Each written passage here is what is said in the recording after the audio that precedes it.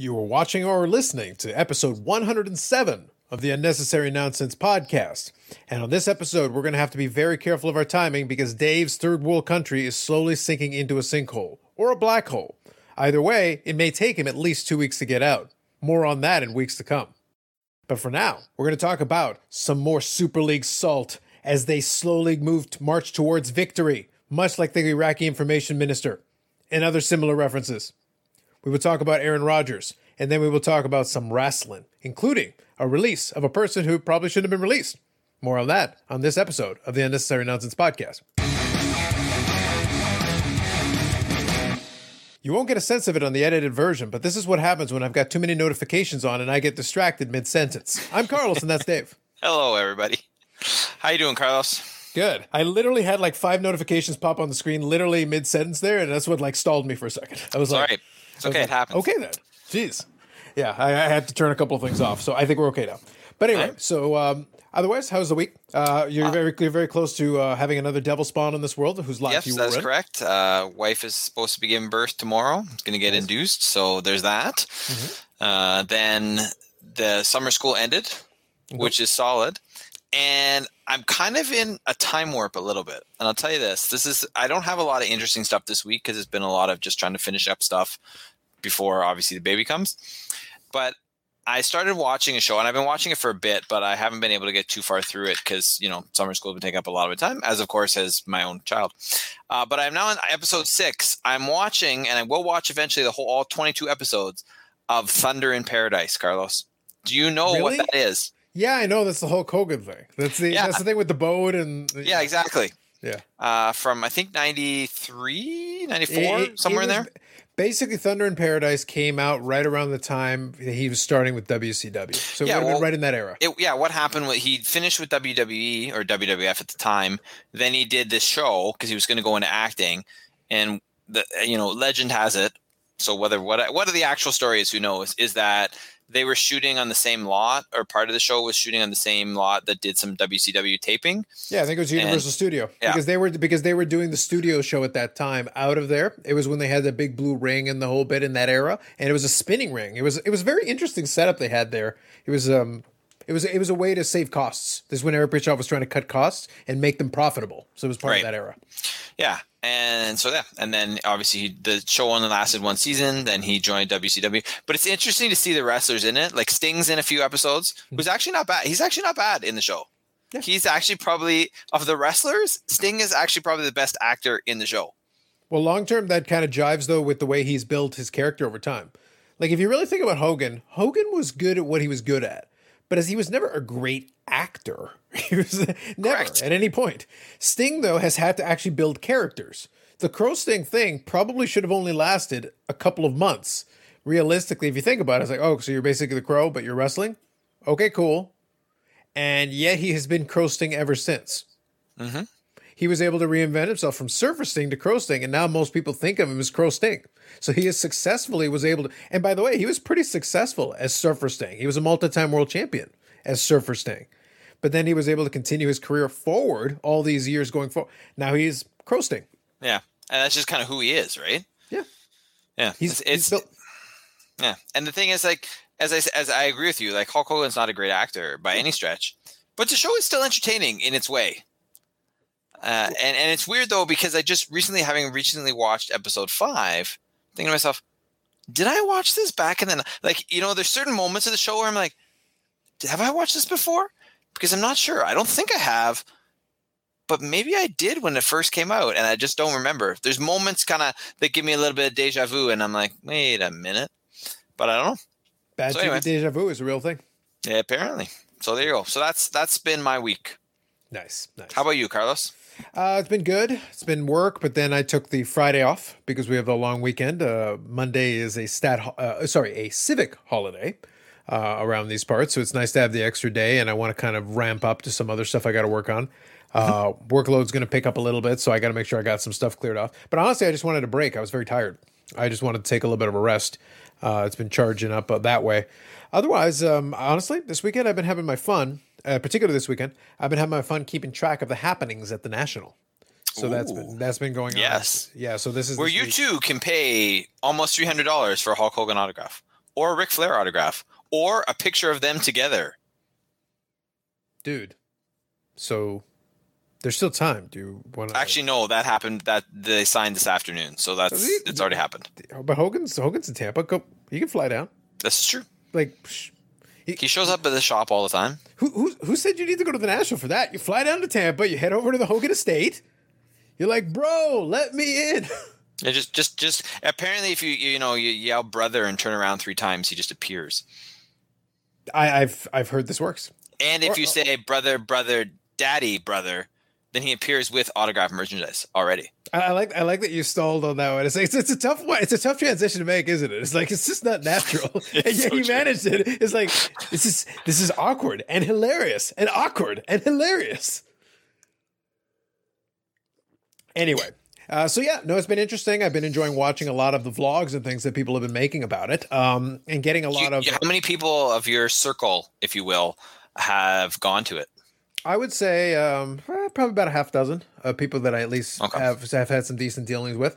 Now, originally I hadn't thought of it until now, but I'm gonna, before we get into the topics, you know what? I want to share this with you because it's so good, and I can explain the context of it.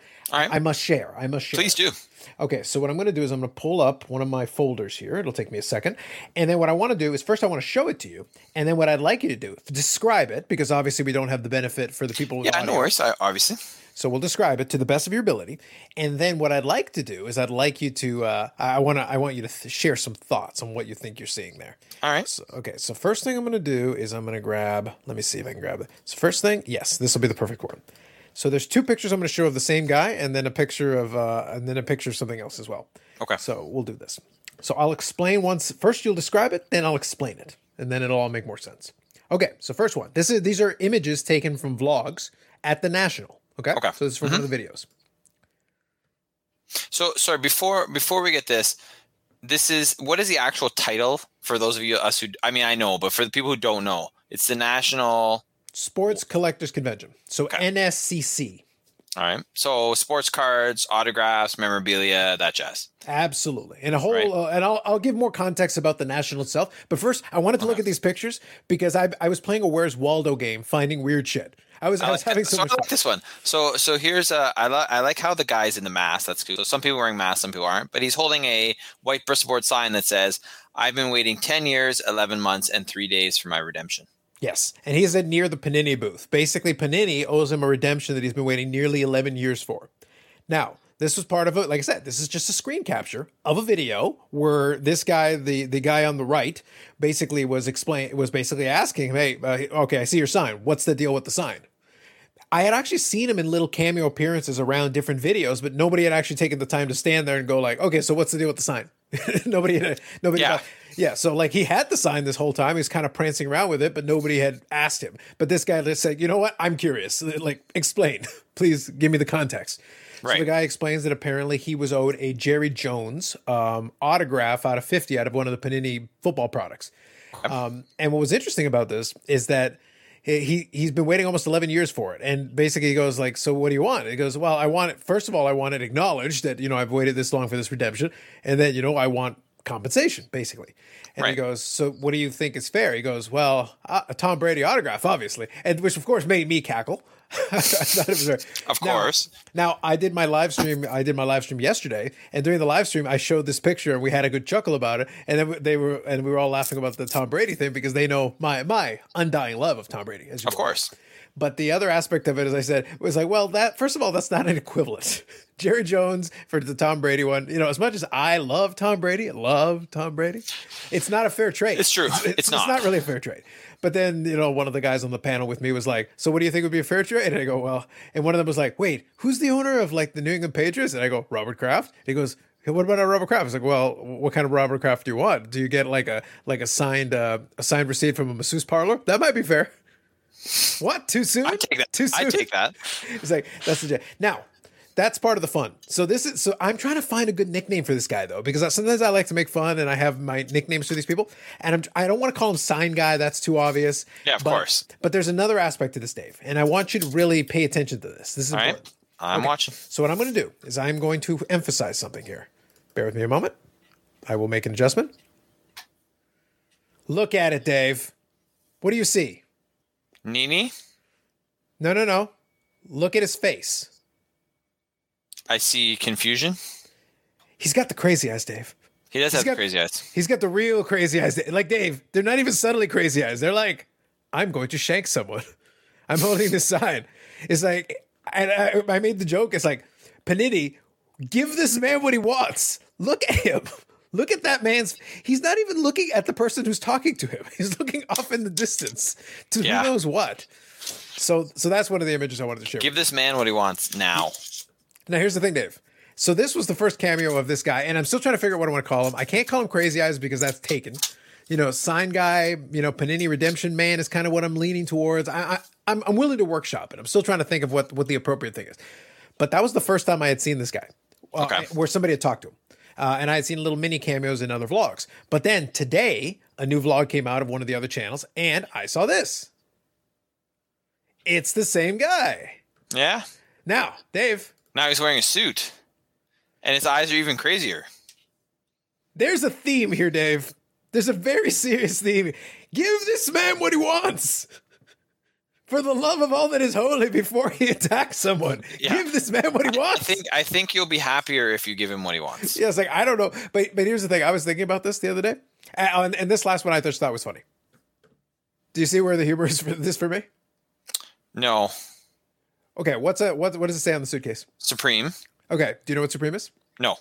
Okay, it's this very like sneaker kid brand that they just slap Supreme on everything and it costs like $500. Oh, okay. So it's like, it's the most like, I'm a sneaker kid and I want to, it's like, show me you're a hype beast without telling me you're a hype beast. I have Supreme on my case.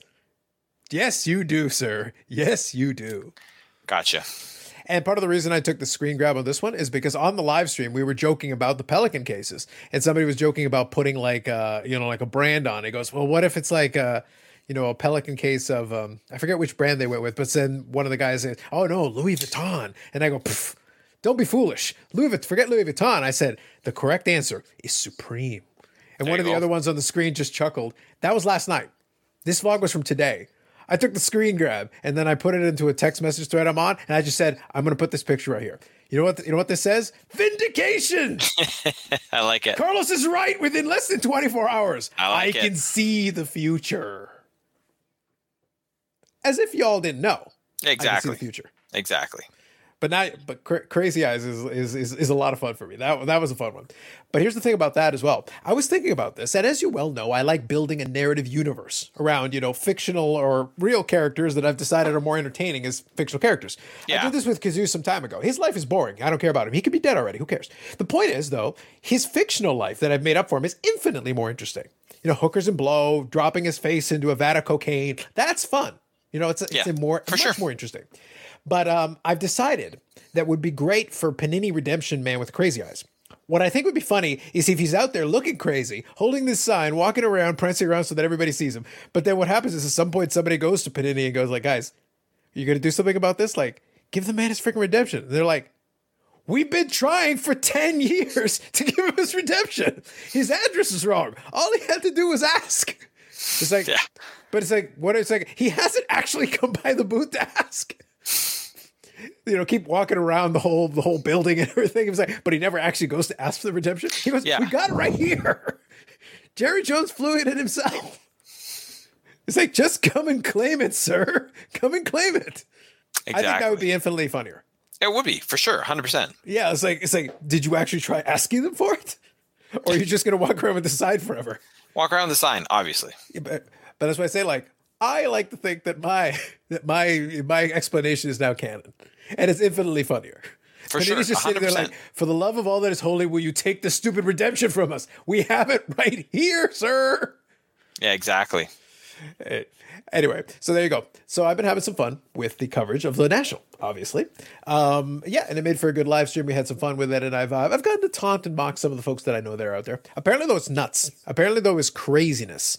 And what I'll say, and it was very amusing. So like I said, those screen grabs and everything were a lot of fun. I did enjoy checking those out. But I'll show you one more thing and then we'll get into the topics. I just, once I kind of thought about it, I was like, actually, this would be fun to look at for a couple minutes. Let me show you one more thing here. All right. I think it'll be useful just for me to highlight it for you. Okay, so what I'm going to do is I'm going to show you, and then I'll give context, and then I'll also explain the national thing for anybody who is not familiar. That way, we give the full package here. All right. So let me do one more here, and I can do this quick share screen for you. I'm not going to include the audio just so that I can talk you through it, and I'm not going to play too much of this clip, but I can at least show you. Okay, so here we go. Okay, so here is a YouTube video.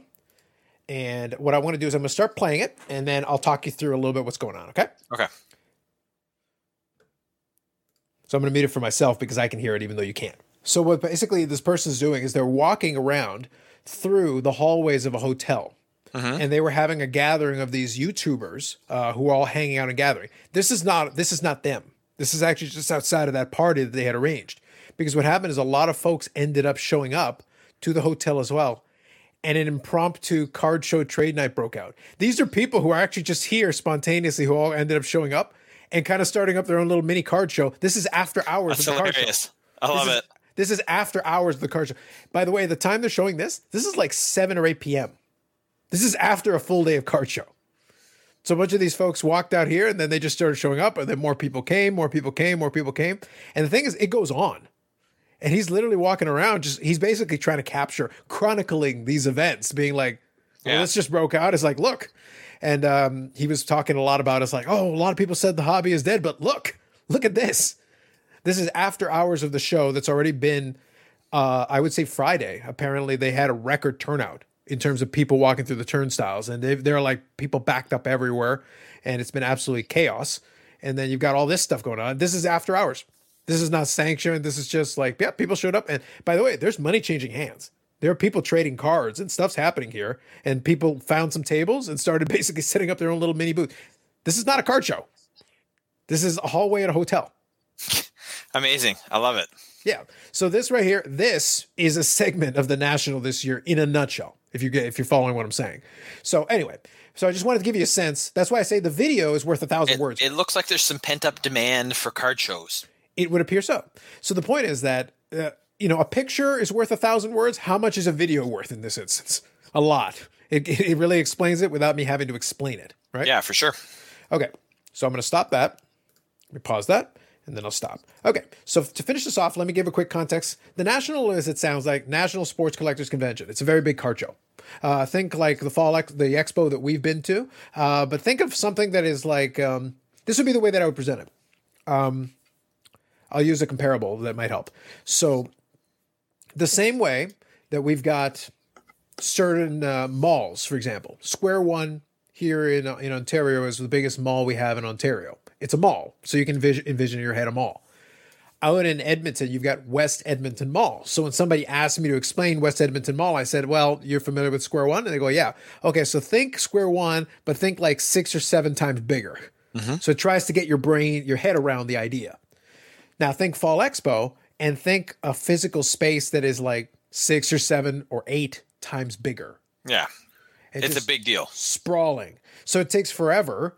There are some people like, how we've all got those fitness trackers and stuff now. Yep. And some of the people were like, okay, so, and when they did their post show, it's like, so here's the thing. The best way I can explain this to you, this was the example they used. I go, the best way I can explain this, I was walking around the show the whole day, walking around, my feet are killing me. I walked 5 miles. Just walking around the show floor. Yeah. Which tells you how big in terms of expansiveness it is. And again, this is not a sanctioned show event. These are people just showing up at a hotel and being like, hey, let me set up a table. Hey, let me set up a table. And then all of a sudden you got all these people hanging out, talking, chatting, and then doing business, quite frankly. And that's in addition to trade nights, in addition to things that were built around the show where people organized it and stuff like that. This was an unorganized. There was a trade night that went on for like 4.5 hours and thousands of people came by. A trade night. Yeah, this is not the show. This is not the show. Apparently, somebody did the measurement, and when PSA opened the door on the first day of the public being allowed into the National, PSA was doing on-site grading. Right. Within minutes, they had a line backed up 500 feet. Jeez. Minutes. And that was for the privilege of getting grading on site. Do you know what the minimum cost of grading was for PSA for that show? The minimum cost? $50. $250. Jeez. If you wanted it back before the end of the show, $600. Oh, and they had a line that went 500 feet of people like, I must give you my hundreds of dollars now. It's like, how many cards do you want graded? Kind of significant. Yeah. So PSA was making business. Lots of folks making business. So just really humongous card show, big time in the hobby. A lot of high profile things were going on with it. It's one of those things where it would be interesting to see. I don't know if I would be eager to run. They're doing it in Chicago this time around, so Chicago wouldn't be too bad. Like as a visiting folks, some folks, Yeah, for sure, absolutely. Yeah, some folks took advantage to go to the Cubs game and stuff as well because the Cubs were in town as well during the same time, so that's good. But yeah, the next one is going to be next year's edition is going to be in Atlantic City. Hard pass, super hard pass. Yeah, the hardest of hard passes. But yeah, like that's a flat no. But then I think right after that, they'll be back in Chicago because I think right now it's a 2-city rotation. Cleveland used to be part of that rotation. Sorry, Dave. Cleveland's done. That's very unfortunate. Well, they closed down the convention center. It wasn't that they didn't want to go back to Cleveland. It's that they closed the convention center. I think it was the IX Center or whatever. They had one. They actually were in the rotation. Yeah, it's just like, that's your own fault, Cleveland. Like, don't blame anybody else. Like, you need a convention center. And obviously a big one to house it. It's like, what are y'all doing? So. Yeah, exactly. Now, what's going to be interesting is that's also is that a harbinger of things to come? The reason I pose the question is we're going to have right now. It still looks like we're on track to get the Fall Expo theoretically. Which is good. Theoretically, should that come to pass, this would probably be the biggest Fall Expo ever. Should that come to pass, we don't really have the capacity to do like gatherings like that. No. Outside of the main, because if you think we're the and there's also there's no official hotel, right? Like it's not in a hotel. It's a bunch of hotels around. Yeah, none of them are any of the hotels that you know around that you think would be big enough to house a trade night or something. No, like where would you put anything? Yeah, exactly. I'd be interested to see what ends up happening. I'll be interested to see if somebody thinks. To be honest, I think if somebody wanted to try to do that, they might have to grab a convention hall in the International Center. Separate and be like, yeah, can we book it from these hours and just have some concessions and stuff and food around? But it's like it's in a weird spot because it's in the airport. It's like in the middle. It's off in the side of everything. It's not like there isn't stuff there. There are restaurants and things like that, but are they going to run late enough for like a trade night or something that's after hours? Yeah, exactly. It's a bit of a tough call. That's I think that's probably not gonna happen. Not going to be our style, so to speak. But just interesting, and it's interesting to see it and get a thing of it. So that is a little taste of what's going on at the National when you're avoiding crazy eye Panini sign guy. Which is key. Yeah. You do not want to get near this man. Just stand back, let him do his thing, let him rant, or whatever he's doing. And then get out of the way. Just get out of the way. So there you go. A little National. That I would share. All right, Carlos. I have some salt for you. Because I know how much you appreciate it. I do. So we are gonna bring back your friend and mine. Good old Rolling Neymar. Are you ready for some pretentious cross-country running report with Dave Turnbull? Oh, yes, I am. Let's go.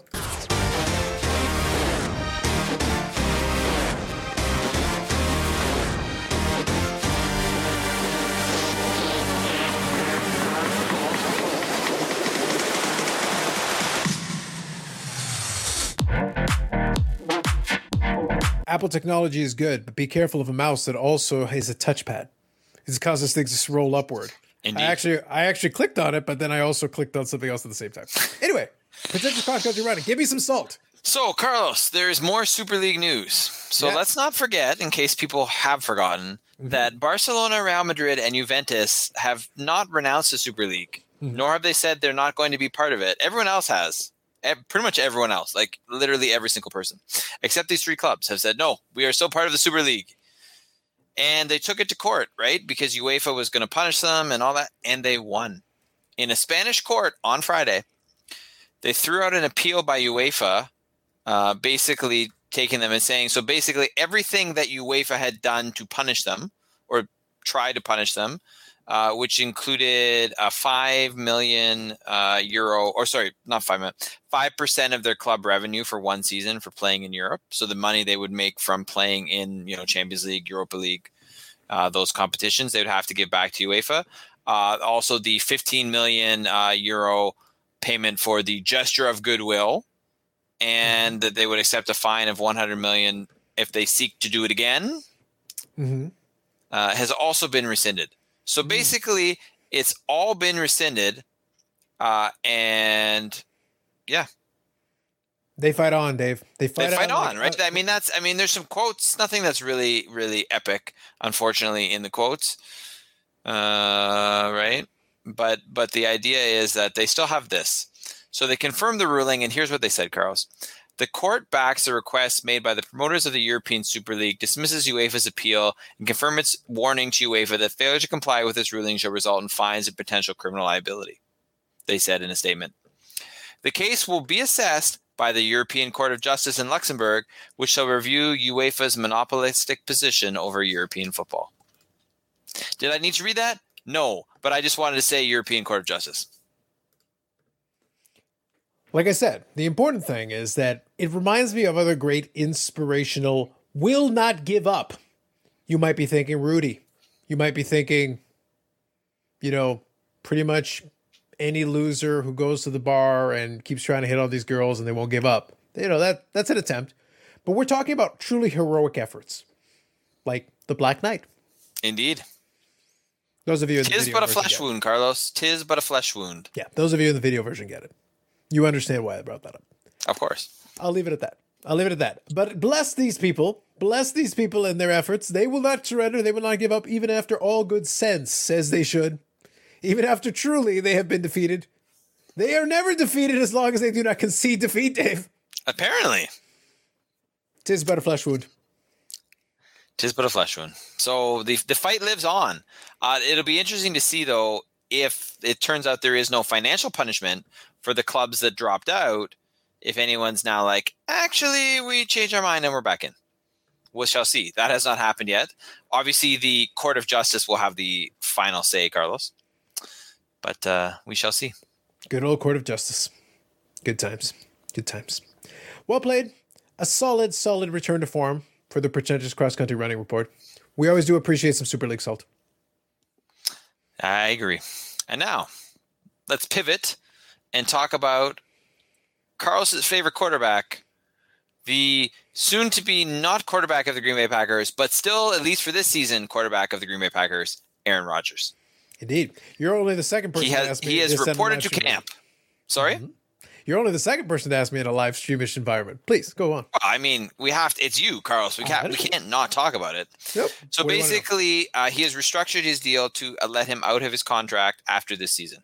That is my understanding, yes. Right? Mm-hmm. And that basically the only reason he's doing that coming this year, he'd rather not play, but he's owed a lot of money. So he wants to get his money, so he's going to play this year. Well, yes, sort of. Basically, he's not really owed any more money. His guaranteed money is basically done. The issue would be if his options. So he was in this spot where there was a window there where he had some options. One of the options would have been to go for a COVID exemption. If he had gone with the COVID exemption, because the money in hand is not the money that they would owe him for playing. The issue is the money that would be owed if he chose to retire to try to push them. If he had elected to retire, he could unretire because that is something you're allowed to do.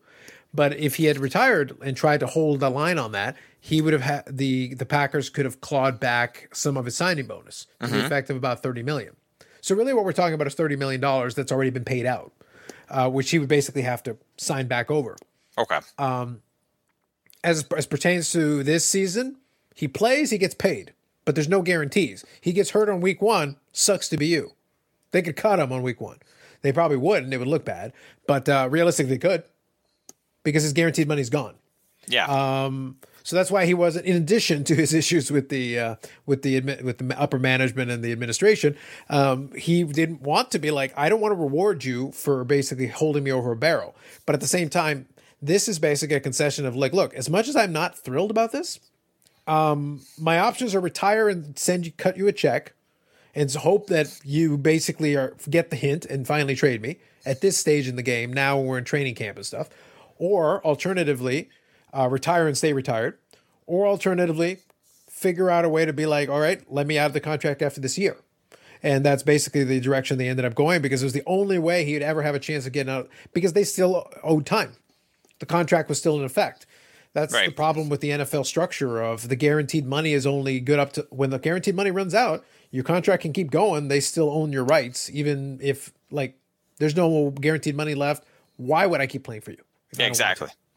But the reality is, if you want to keep all your money that you've already been paid, then you have to.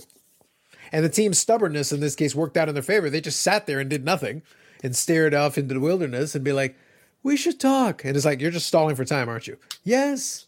Because he did have that COVID exemption. If he had used the COVID exemption, he would have not had to play, but he would have not been able to play under any circumstances. But he also would not have had to give back the signing bonus money.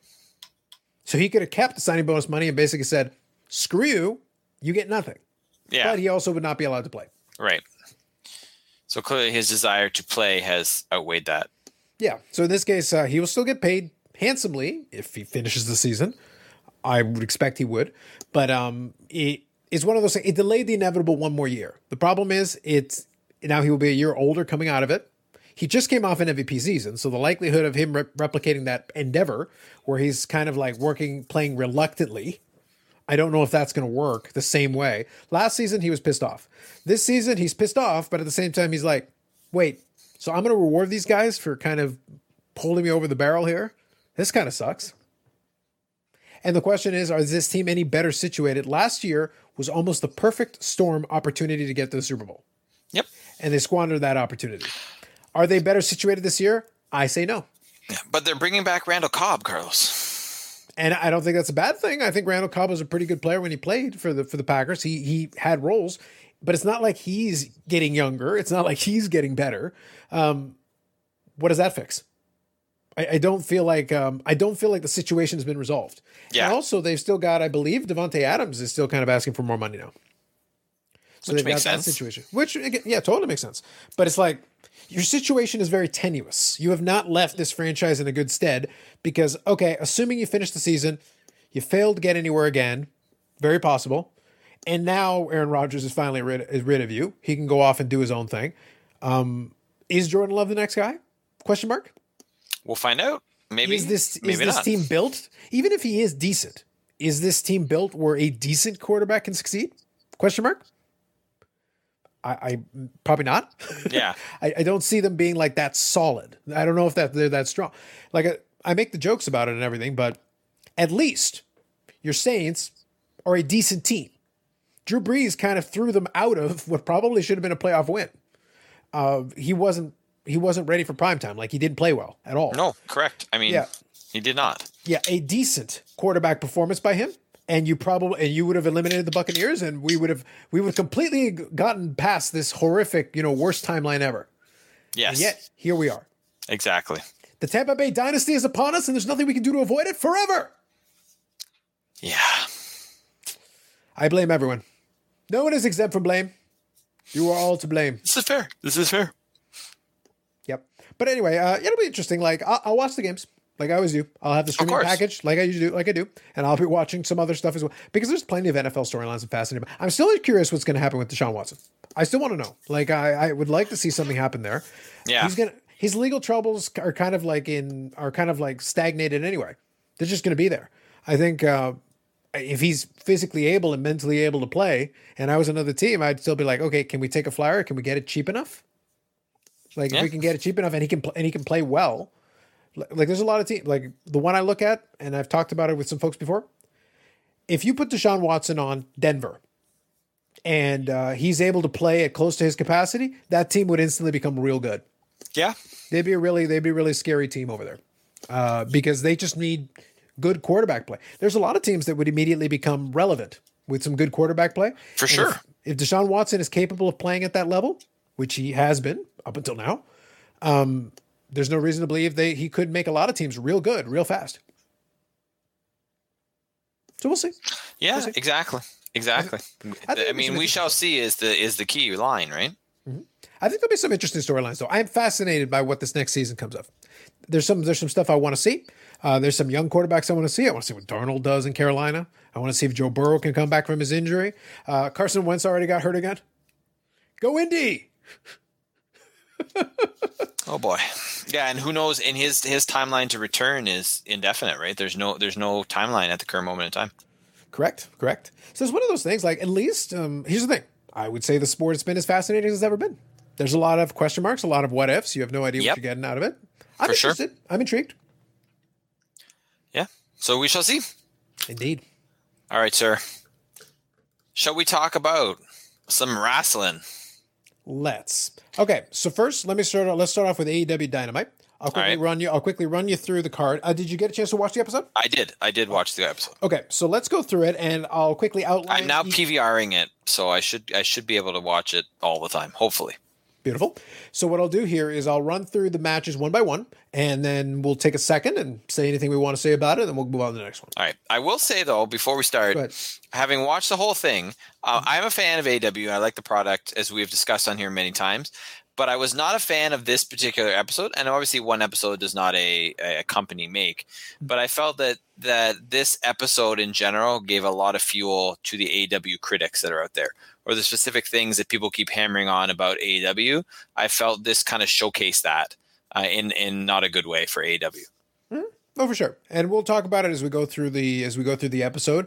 My thing, though, that I'll always put on is that I really do think that, and I think it's an intentional choice at this point. I think Tony Khan holds back a lot because it's one of those things where it's like, because you could rush certain things on there and beef up the card of the individual. But I think he's sitting there going like, okay, I'll do it night by night. We'll play it as we go. Sometimes there's an opportunity to beef up a card. And there is something to be said, and I'll just say this philosophically. The one thing that happened, if anybody goes back, the Monday Night Wars is the era that a lot of wrestling fans look back with great nostalgia because it was the hottest period of wrestling. Right. And it very much was. But here's the problem, and this is where revisionist history kicks in. As history majors, we should know this. We remember a lot of things back nostalgically. If you actually go back and watch some of those shows, there's a lot of shit on those shows. The crowds were so hot that it didn't matter. They were able to overwhelm a lot of like crummy segments that were interspersed in the super memorable moments. There were some transcendent stars that were allowed to do their full thing at that time. But there's something very important we need to understand. When that war escalated, what happened was you went from the era of we've got a lot of squash matches and only once in a blue moon do like the bigger names, match up against each other, to an era where like, okay, we've got main event caliber things all over the card, top end guys facing each other. The problem is if you try to do that today, you get oversaturated almost immediately. Yeah. This is WWE's problem. It's not lack of talent. At this point, if they try to do something special, well, the problem is this is the 400th match these guys have had. Yeah. It's not special. So AEW in some ways almost leaves you starving a little bit in stretches where it's like, oh, well, I want to kind of see this thing evolve, or I want to see, why is this match even on here? The answer is filler. But the reason for the filler is we want you to wait a little bit longer for the thing you actually want to see, because then we'll do those specials where there'll be those specials where they will load it up a little more, where they'll be like, no, we'll actually hit you with a bunch of like bigger matches on this next one, but we're not going to do it every week. We're going to do it every 3 or 4 weeks. And that way, when we get to the pay-per-view, then we hit you with the super loaded card. Mm-hmm. So it's like, it's two different philosophies of booking. And I understand the argument because we're impatient. Like, it's natural for us to be like, oh, I want every show to be good. I want every show to be a hot show. It's like, but if you do it and then you use all your best people on every show, you get bored of them. Uh-huh. There's certain wrestlers that only seem to wrestle once in a blue moon. And I'll get to one of them when we get here, but it's intentional. They intentionally be like, they're here. They could be in a match right now. Yeah. But we're not doing it on purpose, and you guys will see why down the road here. So let me go quickly through it. So first one, the 10-man elimination match off the top, which is probably a good match to start off with. I will say they did do the special entrances, which is very funny. So the Elite, I liked the Dark Order's entrance with Hangman, where they did the little video package and the whole bit. I thought that was decent. That was fine. I think the Toon Squad entrance by the Elite, no. No, it was dorky. It was horrific. The whole back, and also this is the worst part. Okay, so fine, you're trying to do this gimmick. I mean, you're not even really trying to tie it into like officially to the movie, the new Space Jam. But I mean, that's obviously they were sponsored by. They were sponsored by it. Were they? It was officially? On the screen, yeah. Oh, sorry. It was a total play on that, yeah. Sorry, I watched a replay, so I didn't see that. Okay, on the screen they put, they basically put on the corner. It's like Space Jam, the new whatever, coming to in theaters now. So it's hokey, it's dumb, it's stupid. And the other thing is, if you're going to do a play like a gimmick where you set up a basketball net and you're going to jump out of the ring and dunk the basketball net, and the basketball is going to fall on somebody. It's going to be a thing. Can you actually make the net? Right? I can't remember who it was, but he jumps out of the ring. He's going to dunk, and he completely misses the net. Like, he hits the net, but the ball was like over on the side somewhere. I'm like, really? Yeah. Really? Like this is just stupid. Like, the concept in terms of the elimination, fine. Like, that's not a new concept, but it's a fine concept. It's entertaining by its own standards. But this match was, AEW has been known, right, for the last, especially the last little bit. They have a really good match to start. They have a really good match to end, and they know that's that's happening. And then what happens in the middle sometimes is really great, and sometimes it's just okay. Mm-hmm. This was not. I mean, to me, I was kind of like, I was into it at the beginning, and then the more this match went on, the more I was like, yeah, I don't care. I really don't care. Mm-hmm. You're doing nothing that is drawing me to your product in this moment. Mm-hmm. And there's a lot of talent there. Yeah, right? I think let's drop off the top rope and do a spin and have people catch me, but not actually catch me. Yeah. Now here's the thing, though. I understand what you're getting at. What I'll say, though, is it's very difficult to do an elimination style match because people are kind of over the Survivor Series style match. Like, it's. I also wonder, if 10 people was maybe too many. It's literally Survivor Series rules is what they did. Yeah. They basically borrowed the without calling it Survivor Series. Of course, that's literally they don't own it. It was a 10-man elimination match, Survivor Series. But it's, Tony Khan is a super wrestling fan, so he's into stuff like that. So he gets into. Here's the thing. I don't think it was meant to be taken, quote unquote, seriously as a match. It was a means to an end. It was a way to get these guys on the show, have them participate in it. This was a storyline match. It was a way to get Hangman out of the title picture. Because originally, the idea was to have Hangman in the all-out main event. So now something else has to happen to fill its place, and you've got a storyline. Now, you have to be careful, because Hangman has been on the precipice a bunch of times, and you do want to make sure he gets to his destination, but you don't want to wait too long, because the people still like Hangman. You got to be careful. So storyline-wise, there's a way to move here, but you got to be very careful how you tread. It's the same thing I said with the Britt Baker and Nyla Rose thing. Yeah. Can this be done? Yes. Is it the optimal path to get to your destination? No. There's a sequencing thing that sometimes I don't agree with them. And I'll talk about the sequencing thing again in a little bit later here. But my point is, the match wasn't their best, but at the same time, the goofy entrance kind of told... AEW will telegraph for you when I'm supposed to take this seriously.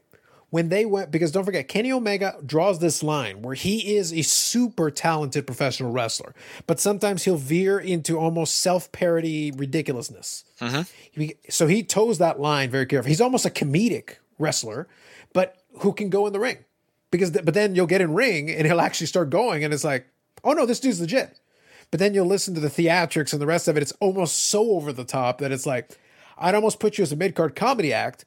But then you get in the ring and it's like, no, that's main event caliber talent. Yeah. So it's this weird balancing act that Kenny Omega has, and he's the champion. So it's I think we'll have to see where they go from this. I will judge it in a couple of weeks when we see what's the next one that comes out of this. Because what this did was it removed Hangman from the equation. Okay. Yeah. So for that purpose, I understood. So I didn't dock too many marks for that, just because I understood where they got to. Fair enough. Yeah. So that's why I want to give the context. But I still want to hear your thoughts on it because it's good to get both perspectives. It's still good. And there were a couple of good spots in there. I'm not going to recount all that because it would take too long. There was so I'll cover this really quickly. There was a backstage interview with the Bastard Pac where they're continuing the storyline with him and the Lucha Brothers and then Andrade and this potential dissension and all that stuff. And it's, I need more time. But it was quick. It was just kind of to continue the storyline. That is an example of what I was talking about. These guys could have had another in-ring confrontation after that super long promo last week. They didn't. They kept it to backstage, kept it short, kept it sweet. It was pre-taped. Boom, boom, boom. We're furthering the storyline. Let's review what happened next week. You can do this. That's why I say, like, sometimes you could have put any of these guys in the ring. Pac could have had a match. Andrade could have had a match. They could have done that. Nope, we got other stuff we're doing right now. Right now, these guys need to further the storyline so you don't forget. Keep an eye on this. We'll revisit it again next week. Exactly. Which is kind of how AEW has been balancing this. That part I agree with. It's a good way of being like, hey, don't forget about these guys. Let me make sure I put them on the screen for you so you can see them. But we'll get to the match part soon. Just hang tight. Yeah. So next part was the Ricky Starks celebration, where he came out and they had all the silliness. I kind of like the pomp and circumstance with Taz being ridiculous. You know, anytime you get a New Orleans brass band in it, I'll take it. Yeah, and it was an excuse for Brian Cage to storm in and hit a guy with the drum. So and Brian Cage just looked like a scary, gigantic bodybuilder dude. Yep. It was fine. It was a good segment to continue their storyline. They didn't actually get to touch. Yep. But you've continued the storyline on to next week. Exactly. There's a lot of these segments of how you play that, and it makes sense. I get it. And then they had Hiroshi Tanahashi announcing that he was going to compete with the winner of the U.S. title match, the New Japan Pro Wrestling title match. Cool. I'm familiar with Tanahashi's work. I've seen some of his matches. He's good. So, but I like, though, that they automatically have the next challenger ready. They literally tell you, whoever wins this match, here's who you're facing. I got next. So you can promote it already ahead of time. So you're good there. Then we got Santana and Ortiz taking on FTR. I watched this one a little bit, really briefly. I just kind of don't care about this one. Exactly. I'm with you on that one. I watched it. I think it was a good match for what it was. I thought it was a good match. These guys are all pretty good in the ring, so they know what they're doing. But it's like, storyline-wise, I'm not interested in what they have going on. To me, there's no stakes. It's like, okay, so whoever wins B2, what do you win? Yeah, exactly. I think if one of them had the tag team titles, I think I'd be a little more interested, because then it'd be like, okay, but I want to take your belts too. Yeah. I want to beat you up and take your title. I think that's fair. Yeah, I think they need the titles to make that just a little, add that extra little bit of spice. Sure. Because both teams are perfectly capable. Next one, Tony Schiavone interviews Dr. Britt Baker, DMD. Again, keeping her on TV without having to do anything. She did injure her wrist in the Nyla Rose match, so it makes sense. Still have her on, have her say some stuff. For sure. Promo was solid, so, it just rolls on. Nothing wrong there. Yep. Next one here. So this is a good. Tony Schiavone announces, based on, from Tony Khan, that a new major live event is planned. The first dance in Chicago. So this announcement and the fact that it's going to be at the United Center, so it's a big arena, right? An NBA, typically a place where like WWE would go. Yep. Now I believe you that CM Punk is coming to the AEW. Well, Dave, if that wasn't good enough, can I add a little more to that? Please do. Very next thing, right after that, is a Darby Allin promo. So they go in, Darby Allin's standing there with Sting, and they're talking. And Darby Allin's just saying, he goes, he said, the only one place to prove yourself, and that's in AEW, especially if you think you're the best in the world. And then the crowd is like, and they immediately start chanting CM Punk because that's CM Punk's line. Yeah. So you just announced that you're going to Chicago at the United Center, and Darby Allin's literally, the last words in his promo are, if you think you're the best in the world, and I'm going to be in Chicago. Subtle like a sledgehammer to the face. Exactly. Right. If you weren't sure, you thought it was all no, it's happening this time. Well, I would hope so, because they better deliver, because they literally just dropped like 18 hints. They're like, the only thing they didn't do is, and by the way, CM fucking Punk is coming. And then you find out, actually, no, Michael Jordan is actually joining AEW, and you're like, And disappointing. You're like interested. I'm so disappointed. It's so intrigued at the same time. Yeah, exactly. But look, I thought of being the trolly bastard that I am. I thought of 100 ways that you could screw with the audience on this. I honestly think it would be a bad idea. I think if Tony Khan is smart, don't do it. But it would be easy to do. It would be easy to do, because all you'd have to do is play the Cult of Personality. By the way, the band. What's their names? Cult of Personality is Living Color. Okay. Living Color. Yep. Yeah. Living Color is following AEW on social media. That happened in the last week or two. Yeah. Subtle like a sledgehammer to the face. I mean, this is, it's either exactly what we expect it to be, or it's the biggest troll ever. Yeah. Either way. Either way, I feel like, that the payoff will be all right. The reason why I say, though, I think I hope that AEW is prepared to deliver this, is that on the strength of the illusion, on the strength of rumors, on the strength of everything, I believe they've already sold more than 14,000 tickets to the United Center. Okay. Almost immediately, they sold like that. They just got snapped up, 14,000 tickets. Tell me this, Carlos. I know this isn't particularly related to this card. Why is CM Punk so popular? Well, you really weren't watching wrestling during that run. Okay, let me give you the short version. There was, I know who CM Punk is. Yeah. And I know he was WWE champion. He was champion, all that jazz. But yeah. Why is he so popular? So let me explain. I'll give you the shortest version that I can, just to give you the background. It'll help. So what happened was, I want to say around 2013, 2014, CM Punk had been in WWE already for a bit, had done some stuff, had cashed in Money in the Bank, had been World Heavyweight Champion, had done a couple of different things. He started in ECW, the WWE's version of ECW, did some good work there. He had a good run with that as well. So he had been decorated somewhat, but he felt like a mid-card guy. But he's a guy who had a great reputation on the indies and in a Ring of Honor and stuff like that as being a guy who could put together a great match, or at least a very good, solid match with the right opponents. So he was solid in the ring, but where he excelled was on the microphone.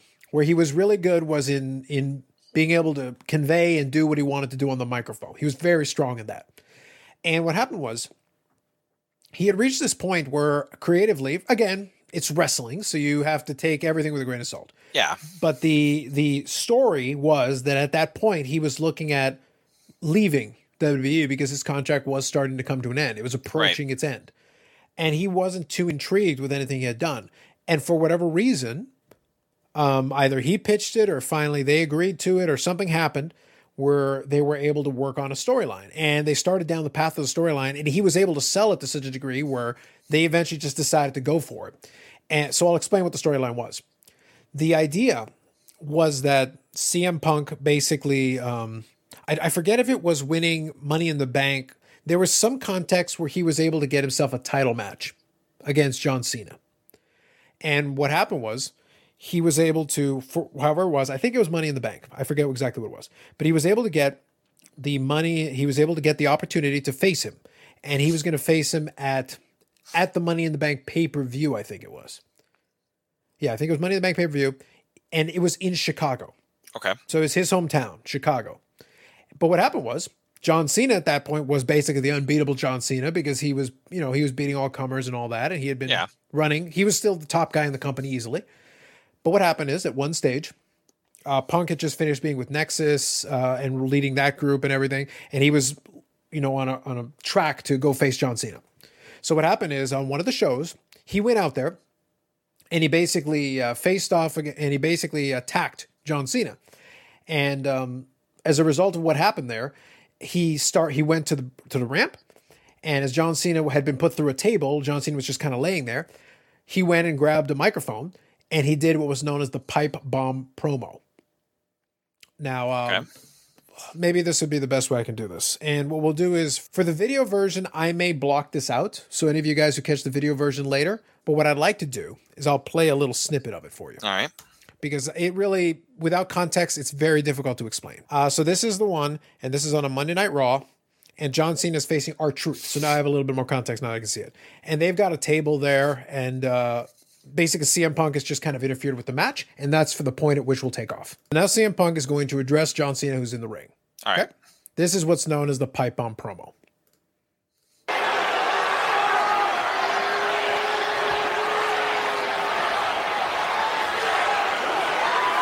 John Cena speared. John Cena, while you lay there, hopefully as uncomfortable as you possibly can be, I want you to listen to me.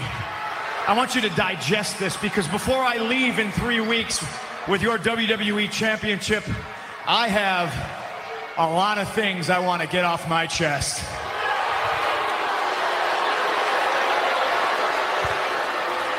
I don't hate you, John.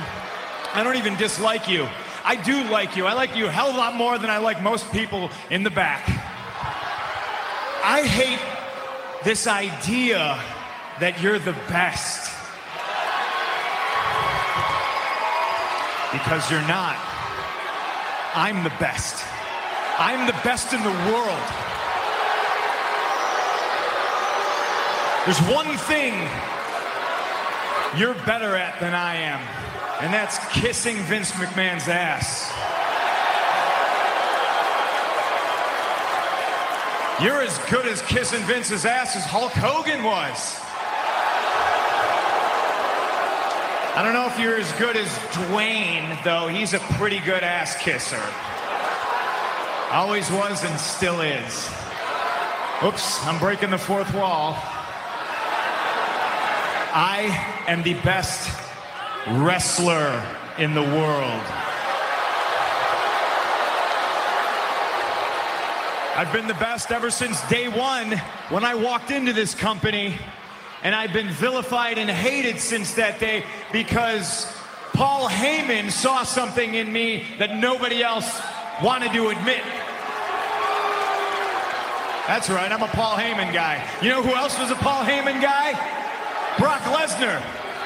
And he's split, just like I'm splitting, but the biggest difference between me and Brock is I'm going to leave with the WWE Championship.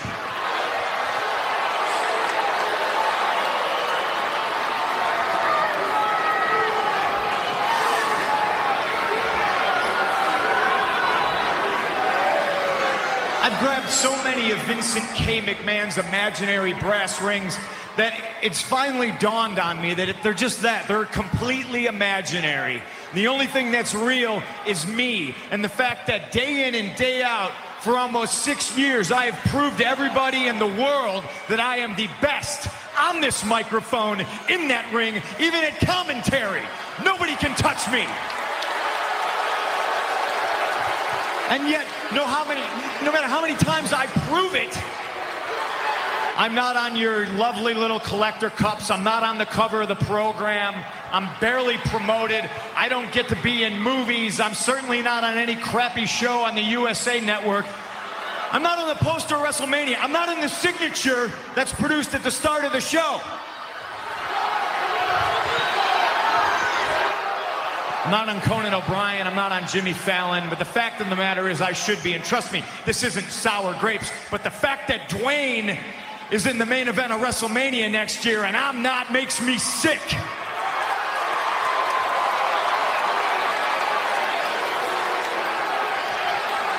Oh, and hey, let me get something straight. Those of you who are cheering me right now, you are just the biggest part of me leaving as anything else. Because you're the ones that are sipping out of those collector cups right now. You're the ones that buy those programs that my face isn't on the cover of. And then at 5 in the morning at the airport, you try to shove it in my face so you can get an autograph and try to sell it on eBay because you're too lazy to go get a real job.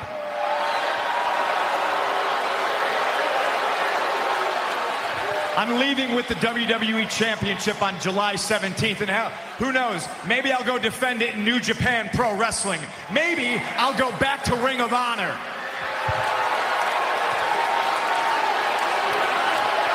Hey, Colt Cabana, how you doing? The reason I'm leaving is you people, because after I'm gone, you're still gonna pour money into this company. I'm just a spoke on the wheel. The wheel's gonna keep turning, and I understand that. But Vince McMahon's gonna make money to spite himself. He's a millionaire who should be a billionaire. You know why he's not a billionaire? It's because he surrounds himself with glad-handing, nonsensical yes men like John Laurinaitis, who's gonna tell him everything that he wants to hear. And I'd like to think that maybe this company will be better after Vince McMahon's dead, but the fact is, it's gonna get taken over by his idiotic daughter and his doofus son-in-law and the rest of his stupid family.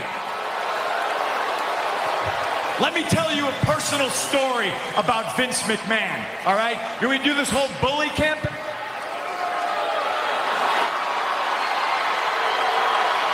So that was the pipe bomb promo. Okay, I can see why they call it pipe bomb. Yeah, the thing is, now you got to remember, context is everything. That was 2011. That was 10 years ago. And at that point, you have to remember, we don't get references to other organizations. We don't get references to talent that isn't contracted by WWE.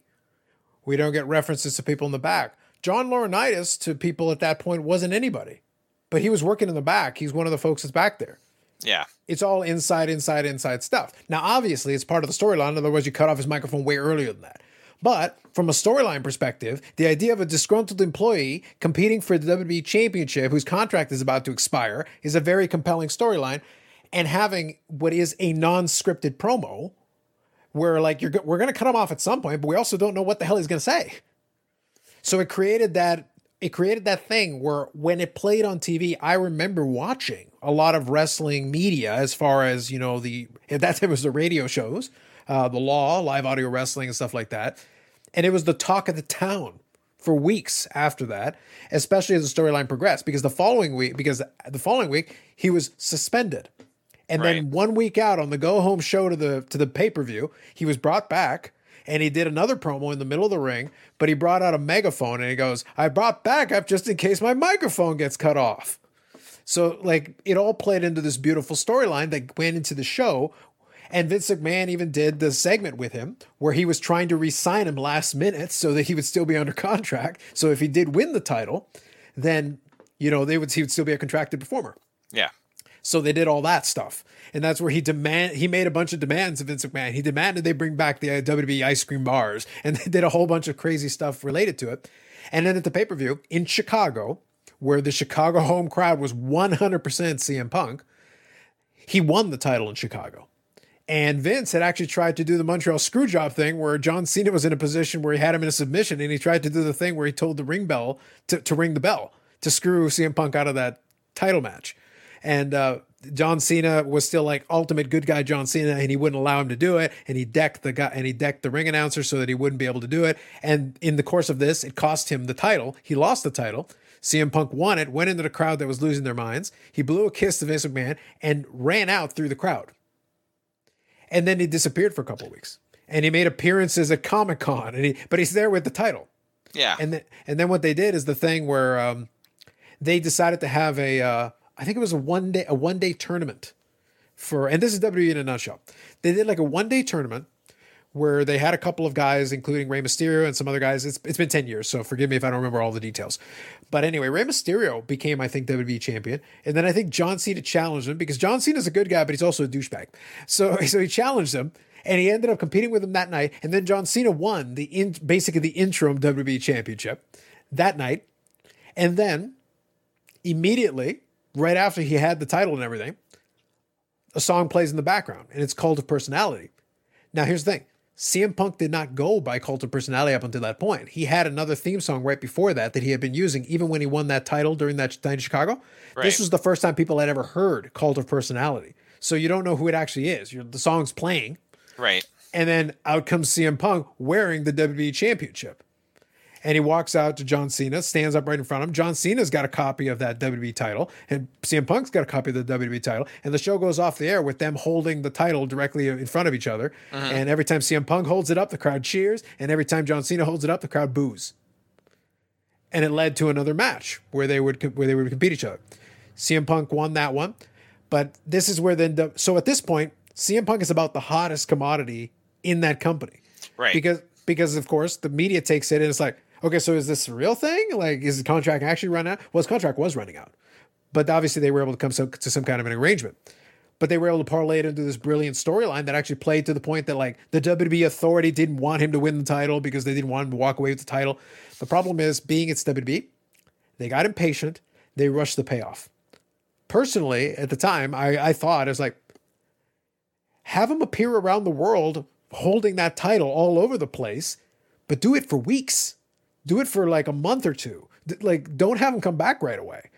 Yeah. And then wait, but I think they made it a couple of weeks and then almost immediately had him come back on. And then he kind of got screwed out of the title. And then he had some feuds in between. They kind of kept him distracted. Eventually he did re-win back the title. Not long after. It wasn't that long after. But that whole run there, that was affectionately known by fans as the Summer of Punk. That was when he was the hottest commodity in all of WWE and all of wrestling. He was right. People were talking about him left, right, and center everywhere. So he was the hottest star that they had at that moment. And he basically built himself up as now everybody was talking about him. Right after that pipe bomb promo, going forward, every time he got on the microphone, he would say all kinds of stuff and get people riled up, and there was a lot going on. And then he did re-win the title. But then it's WWE. So they find a way to like make things that seem on paper really good. Somehow they lose the potential. So that first title run for Punk probably should have been a nice long one to really take advantage of that momentum because they had so much momentum going into it. What they did though is they kind of aborted it a little bit early in a weird way and didn't set him up to get it back right away. And then what happened was he did win back the title.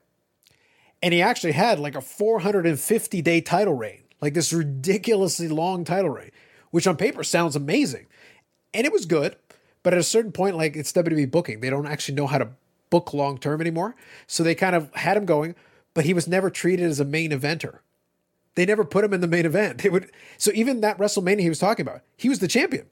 He wasn't in the main event, which is dumb. So that was part of his frustration going forward. But within the next, I think by 2014, he got frustrated and basically just quit the company. Yeah. And after that, it's been 7 years.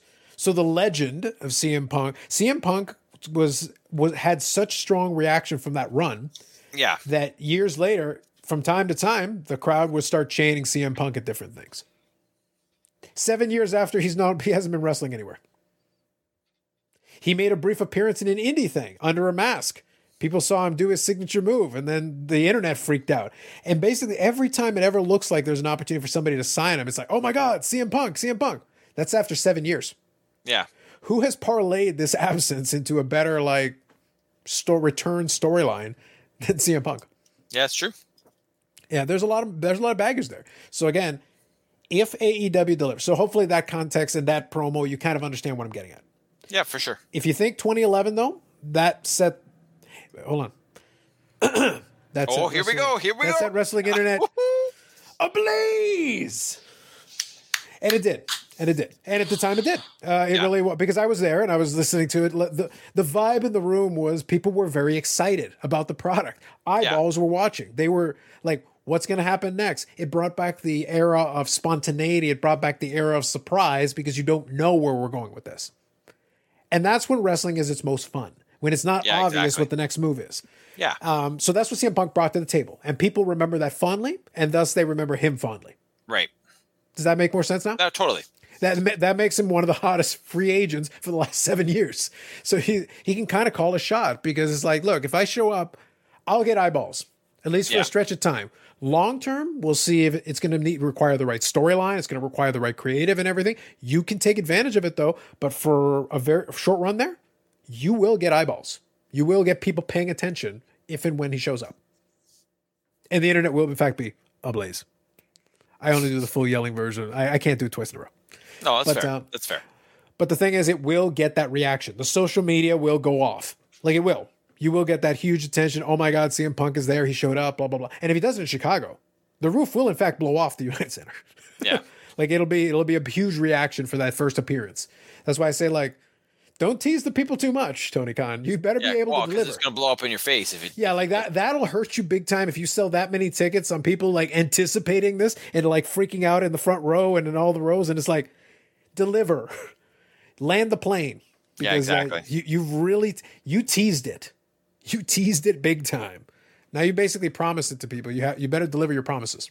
Yeah. So we'll see though. Like, I'm interested. All right. Yeah, for sure. All right, let's run through these next couple of matches then fairly quickly. Yeah, I'm trying to. So give me a second here. All right, so your IWGP United States title match. The Murdoch Hawk Monster, Lance Archer, taking on Hikuleo with King Haku, who got a nice reaction. It's an okay match. Yeah, but it's what it is. It's two big guys. I think Hikuleo, needs some more work in the ring. He's a big guy. He's a big kid.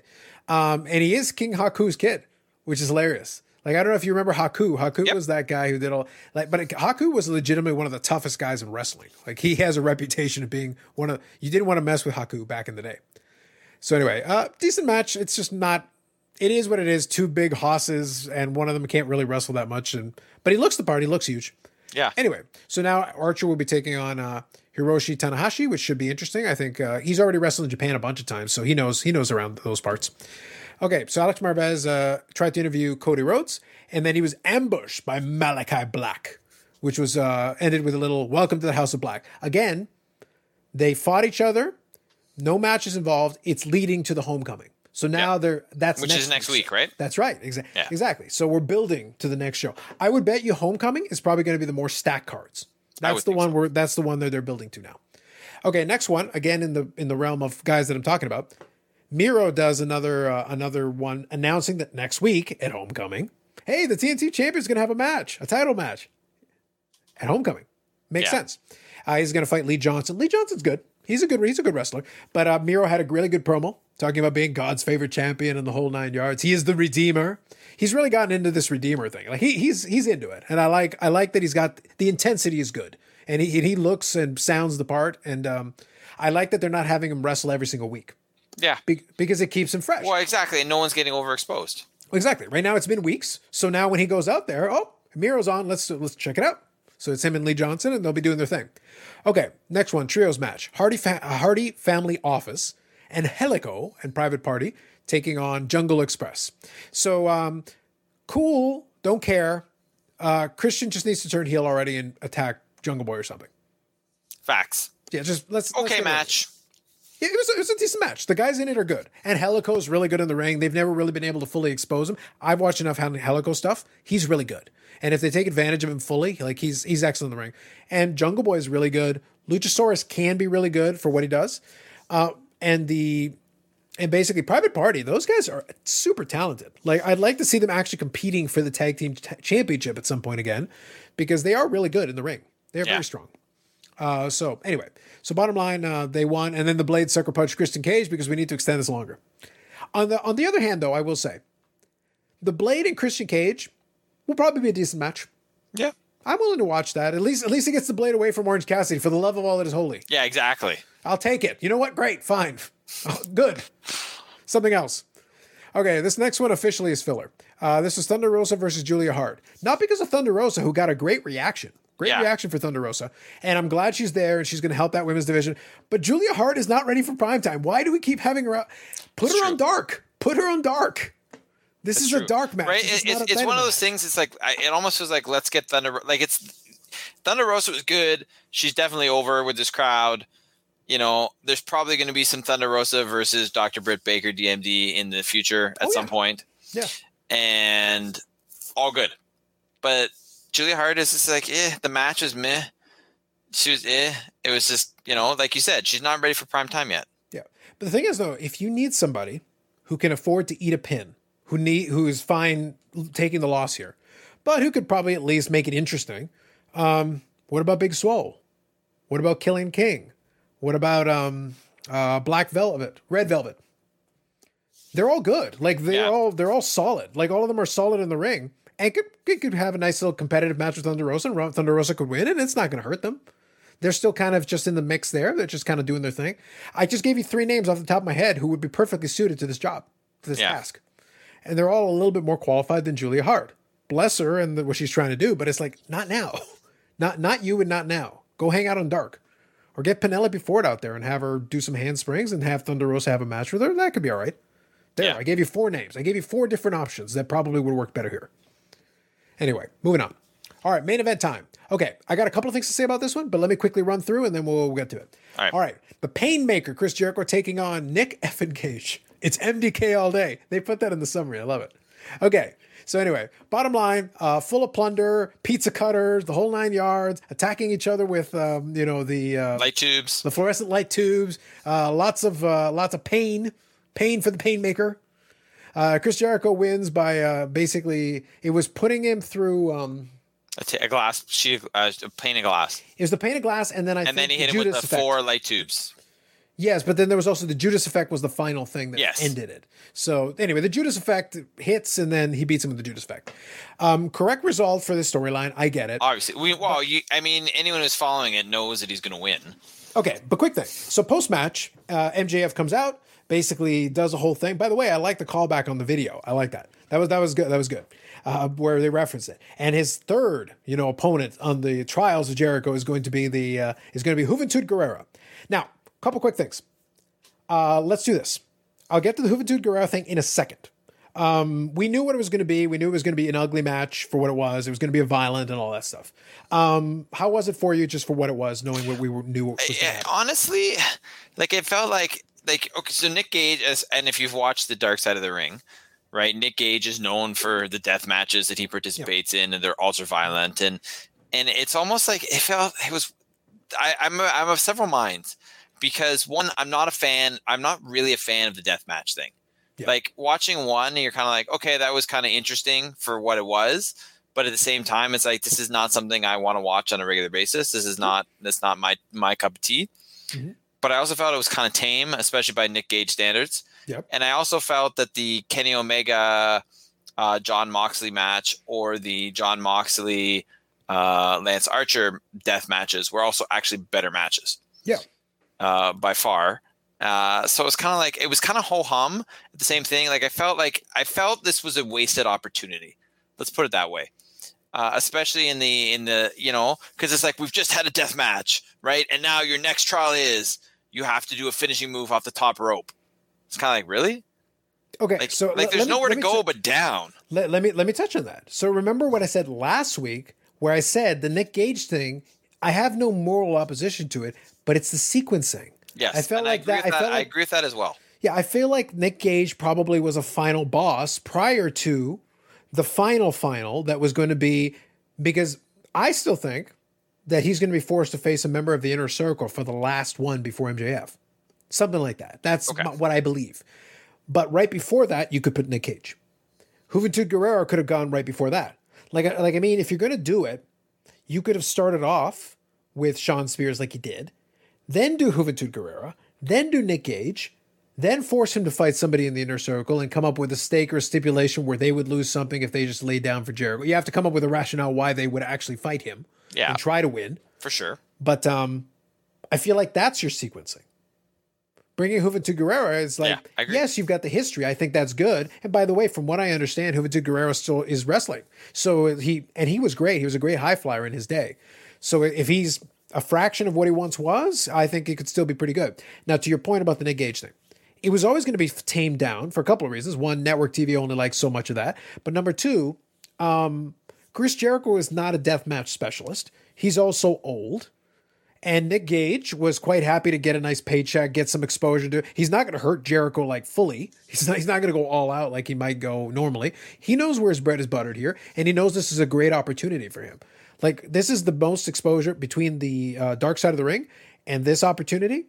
If Nick Gage does well by them, he will have further opportunities down the road and maybe in other organizations, because Tony Khan is making friends all over the wrestling world. So Nick Gage can maybe get some bookings doing some other stuff. Yeah. So it's good for his pocketbook to be like, hey, don't hurt the legend, but go in there, do your job, make it look good, do what you can to. Basically, he had to do what he could to kind of. Chris Jericho knows what he's doing in the ring, but this isn't his style of match. So Nick Gage's job is make it look good, but find a plausible way to lose. Yeah. And he did the best he could, and I think the effort was there. I think he tried. But it was always going to be a step slow because Jericho isn't at full speed anymore. He's approaching 50, and this isn't his style of match. So stylistically, it's not his deal. But again, the sequencing feels weird. It's like, okay, so you just put the guy through this where he's getting pizza cuttered, and now he's going to face Juventud Guerrero. And they had an amazing rivalry back in the day. Like in WCW, they had some great classic matches. That was 20 years ago. Yeah. Maybe 25 years ago. It's worse. 25 years ago. For goodness sake. It was in the mid-90s. It was like. But here's the question. Did you appreciate the fact, though, of the Domino's controversy? Okay, so I got a kick out of that. And again, it actually it was funny because somebody in my live chat on the sports card thing brought this up. It just made me laugh. And that reminds me of one thing I'll show you at the very end here, just when we're finishing up. But I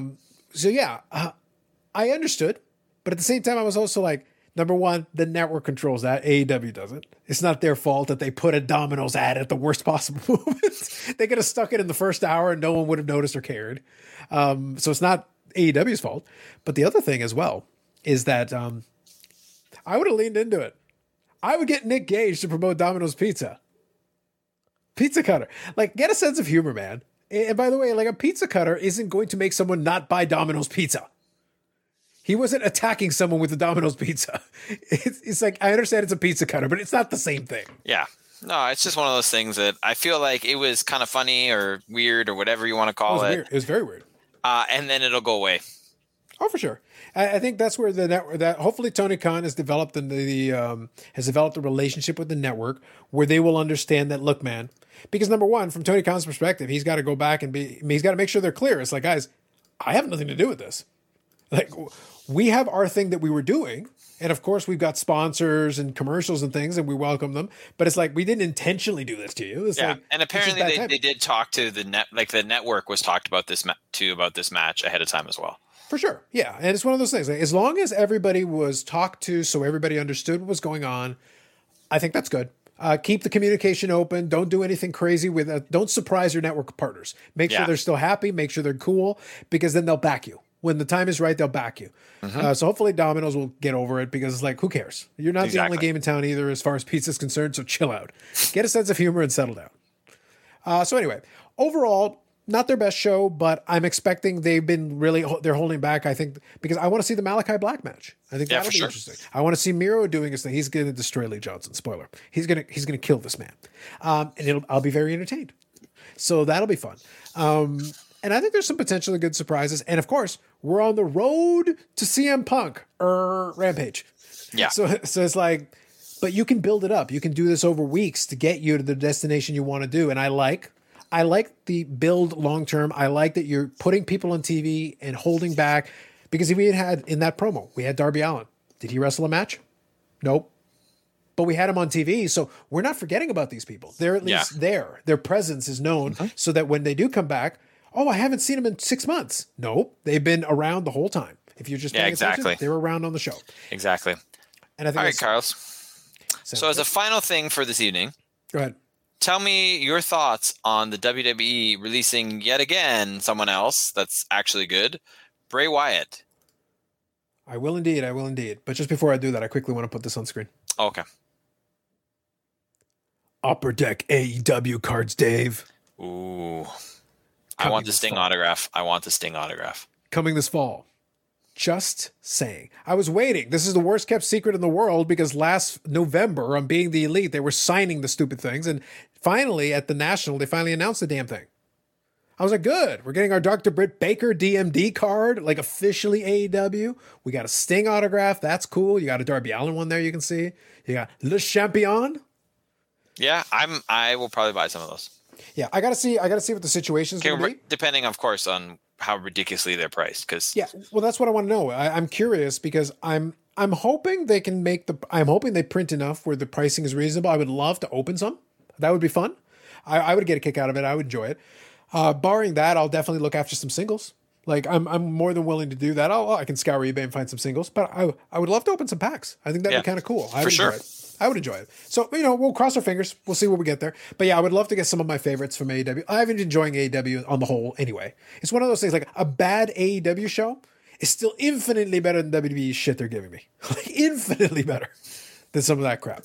So it's like, I'll take it. I've been consistently entertained, and I have the long-term vision that I'm comfortable with what they're doing, and they're taking their times nice and slow, and I'm happy with that. Okay, so let's talk Bray Wyatt now. Okay. So Bray Wyatt is one of, not the only hardly, but he's one of the great tragedies of WWE. This guy's reinvented himself more times than I can count. And it's like, how can we screw this up? Also, sorry, before you continue, he was also a character in the story part of WWE 2K20. So yet another casualty from that video game. The curse continues. My God. It's worse than the Madden curse. Heinous. But anyway, here's the thing.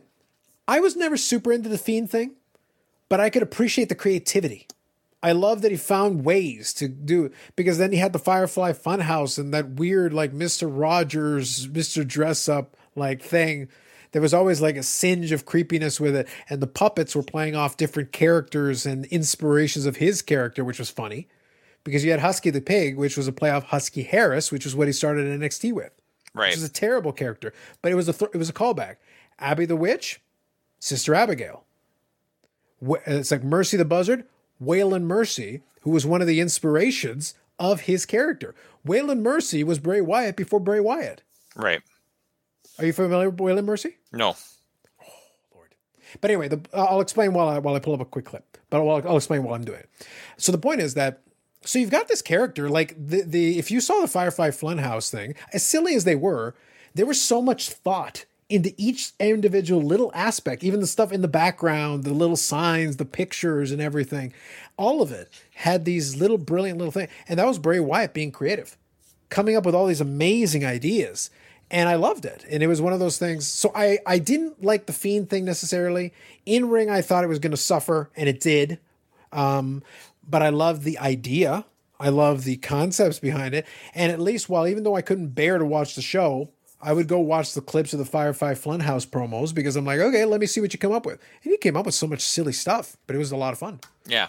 So it's one of those things I had to give respect as far as that is concerned. So I always enjoyed that. But that was one of those things where he came up with all these ideas, built up this character, got to the point that he could sell merchandise and all that good stuff, and it seemed all cylinders were running, everything was cool, and then WWE just couldn't figure out how to make it work. Yeah, because they did give him the title, and then they had him lose it to Goldberg in like a couple minutes, and Goldberg's like 1,000 years old, and he can't wrestle, so it's like, so you build up this character who has this potential to have a nice run here, and you don't have an exit strategy. And then as soon as WWE started sticking their claws into it, so now he's released, and you've got Alexa Bliss basically being the Fiend. Yeah. She's a good actress. She really has done about as much with this as she can. But now she's kind of stuck with it. And by the way, the crowd is going to reject her now because they're going to blame her for him getting fired. And she basically just inherited his gimmick. Yeah. It's not a good look. I'm not going to blame her for it. She basically was pitched this idea and she goes, okay, that'd be kind of cool. It's different. I can flex my acting chops and do all this stuff and it'd be kind of fun. But now that Bray Wyatt's been released, like the anger will get transferred onto her, even though like she is not the one calling the shots in the back. Yeah, it's not her fault. Yeah, but now she's going to be the beneficiary, so to speak, of more great WWE creative. Exactly. So that's kind of what I'm trying to get at is that it's a trickle down effect. Bray Wyatt being released is one part of the story because now he's got to figure out what he's going to do with himself. But all his ideas are WWE property. So he can't be the Fiend. He can't be Bray Wyatt. He can't be the Eater of Worlds. He can't do all this other stuff that he's already done in the past. He's got to come up with something else. And he very well could. He's a very talented guy. He came up with all these other ideas. So he might have other ideas in the back of his mind. There's other things he could do. But in the meantime, we'll have to seek what he wants to do now. Because there's potential, but at the same time, it's like, from WWE's perspective, there are some people who are going to get turned off because they like this character. And they appreciated the character and they appreciated the creativity. And now they're going to be irritated that it's like, okay, so you basically, it's like a TV show. You keep killing off all my favorites. At a certain point, why am I going to keep watching? You keep killing off my favorite characters. At a certain point, it's like, there's nobody left that I really like or that I'm that attached to. Okay, maybe he comes back as IRS Redux. Oh, wait, they can't do that. There's so many jokes they could have done. Well, don't forget, you know who his brother is. Yes, I do. Yeah. So you got Bo Dallas, and then you had him, and they've both been released. Now, here's the thing. Bo Dallas, from what I understand, I don't know if it's 100%, but I believe he's in a relationship with Liv Morgan. And they actually they've actually started or are in the process of starting their own real estate practice. So they're like planning for life outside of wrestling. So don't be surprised if Liv Morgan ditches the E at some point and gets out of there too. So, and a lot of people like Liv Morgan too. So it's one of those things like you've got all these people who are creative or have ideas and have all these thoughts and things that they can do. And then it's like, yeah, so we're just going to let you flounder until your character loses steam. And then once you lose the steam, we'll just get rid of you. Well, that's an encouraging working environment. Yeah, that's an encouraging working environment, isn't it? Exactly. Why would you want to come up with ideas again? Exactly, right? It's like, come on. You may as well just do whatever and take the paycheck then, even if it's not good. Okay, so I'll show you a quick clip here, and then this will be we'll head off on this one. But this will be a classic for the old school wrestling fans. You guys may enjoy this one, and I'll give the quick context after. So this is a vignette of Waylon Mercy. This is from 1995. Hey people, guess what? It's Waylon Mercy again. Ain't it something? I'm out here on the beach, up here on the lifeguard stand. Now I know you people must think that's kind of peculiar, but what the heck? Waylon Mercy's out here protecting people from drowning or whatever. You know, the funny thing is that when I get to the WWF and I get in that ring, the wrestlers that get into that ring's lives are going to be in Waylon Mercy's hands. Have you thought about that? You know what I mean? Sufficiently creepy. It is. A couple of things. So quick, I'll give quick context so that you guys understand, those of you who are less familiar. Waylon Mercy was, I think Dan Spivey is the name. Yes, I did look this up recently. Yes. Yeah. So he was actually in a tag team, I believe, with Sid Vicious. They were the Skyscrapers. But Dan Spivey is actually super tall, like a really big dude. Now the problem, so let me give the negative first, and then I'll give the positive. Okay. Dan Spivey unfortunately by this point was riddled with a lot of injuries. So he's this big, intimidating dude who looks menacing. Like, he's super menacing. And obviously you can see how creepy he looked. He embraced this gimmick idea that they came up with. It's based on a character from Cape Fear. Mm-hmm. Okay, that makes sense. Yeah. And the music kind of gives that vibe too. Yeah, so they had these vignettes like the one I just showed you. And a couple of fun things, though. So the negative is that physically he wasn't set. He couldn't go in the ring anymore. He was actually a decent wrestler for his time, but physically he just couldn't go in the ring because he was already super hurt. He was already broken down. Yeah. But they had plans, given how big he is, and given that he embraced this gimmick that was very intriguing and very different, because this is the mid-'90s. This is like the new generation. The Attitude Era hasn't started yet. And you've got this character with layers and kind of this creepiness to go along with almost this fake friendliness. And his shtick would be that he'd come to the ring shaking people's hands and being this super friendly guy. And he'd even go in, shake the hand of the referee, shake the hand of his opponent. But as soon as they would start the match, he would immediately start like viciously attacking his opponent, like horrific doing this thing, to the point that he would basically, get them in his finisher and have like a crazed look on his face, like he's trying to murder somebody. And then as soon as the match would be over, he'd go back to being super friendly Waylon Mercy. And everybody's just looking at him like, dude, you're nuts. But it was like this kind of almost like a bipolar kind of character. But it was intriguing. This is in the mid-'90s. The Attitude Era hasn't started yet. Everybody's a cartoon character. And you've got this character with these weird layers, this menacing character who has this thing. Interesting thing as well, he was probably the first character ever whose intro song began with an audio clip. And the audio clip they used was from this vignette. And his theme song, when it hit, it wouldn't just start the music. It would be like, lives are gonna be in Waylon Mercy's hands. Exactly from that vignette. And he'd be, you know what I mean? And then they would play the song. And he would always say, you know what I mean? That was kind of his thing with it.